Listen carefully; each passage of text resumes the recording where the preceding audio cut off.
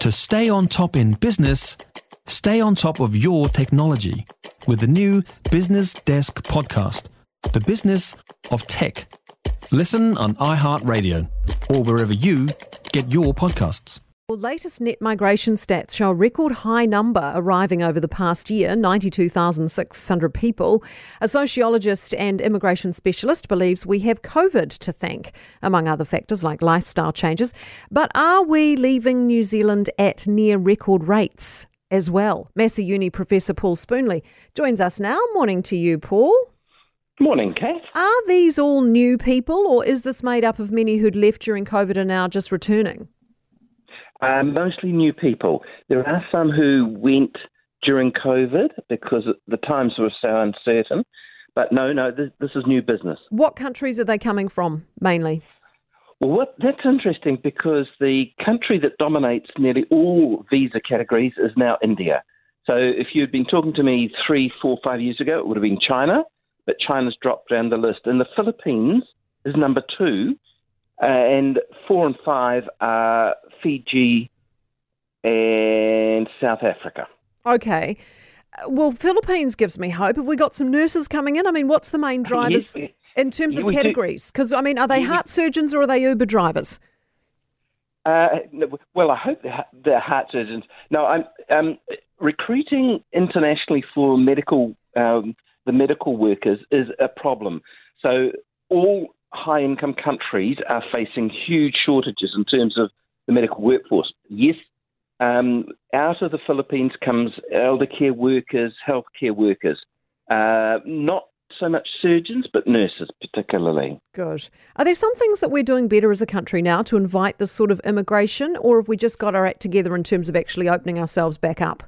We're opening ourselves back up. So these figures reflect the first full 12 months since all restrictions were taken off.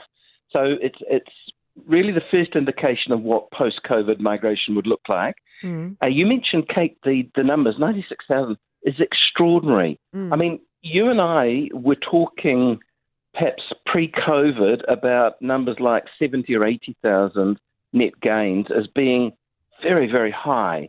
And so we've really gone stratospheric. This is a huge, huge rebound.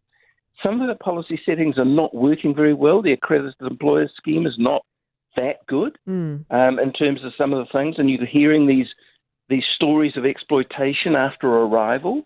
So even though we've got some clunky administrative policy settings, people are arriving. And can I just keep on that, keep talking on that, Kate, because I don't think people quite realise how positively New Zealand is viewed. So the US News, go on. Yeah, no, that's good. I mean, is it sustainable though? I mean, so we're viewed positively and they want to come. Can we handle it all? Have we got the infrastructure? Have we got the houses? No, we haven't. So the Productivity Commission produced that report last year and said we were growing at 2.1% population growth, which is 3 times higher than most high-income countries are growing at the moment. And it's largely driven by immigration. But of course, they also pointed out that we're just not keeping up to pace with the population growth. So these figures not only hit that 2.1% annual population growth a year, they go through that. We're growing really fast. But and there's no other country growing as fast as this because of immigration. Also, though, Paul, departure numbers are on the rise. More than 40,000 people left. How significant is that? Oh, no, that's huge. So we've got a traditional pattern of non-New Zealanders arriving as immigrants. We've got a pattern of New Zealanders leaving. And so we have a net loss each year, and it was highest during those last years of the key government when it hit 44,000 net loss. And in 1 year, we had 54,000 who left to live in Australia alone in just that 1 year. And so we're now approaching those same figures again. This is a net loss of almost 40,000 New Zealanders. And again, that's probably a bit of, post-COVID, we couldn't move, now we can type activity. But that's a concern. And there are other gaps, by the way. In terms of these are people coming here to work. The numbers coming as international students are about half of what they were pre-COVID. So even though we had about 82,000 here on study visas, and now it's 34, I think.